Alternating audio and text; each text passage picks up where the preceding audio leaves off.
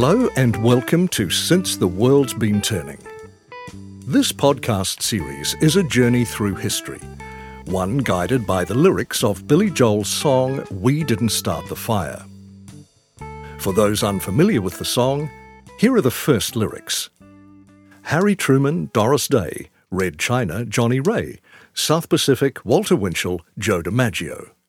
While Billy's lyrics might at first seem a little chaotic and random, each quick-fire name drop is in fact a careful reference to an important historical person, event or invention that radically changed the course of American history and world history in the latter half of the 20th century. In total, there are 118 historical references. Released in 1989, the song covers content from the 1940s, 50s, 60s, 70s and 80s, in effect offering a snapshot of life in the United States during the Cold War.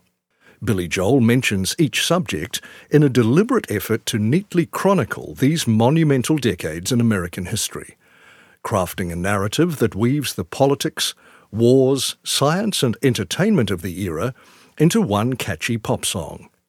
The first lyric is Harry Truman, who most people know as the president who dropped the atomic bombs on Japan in 1945.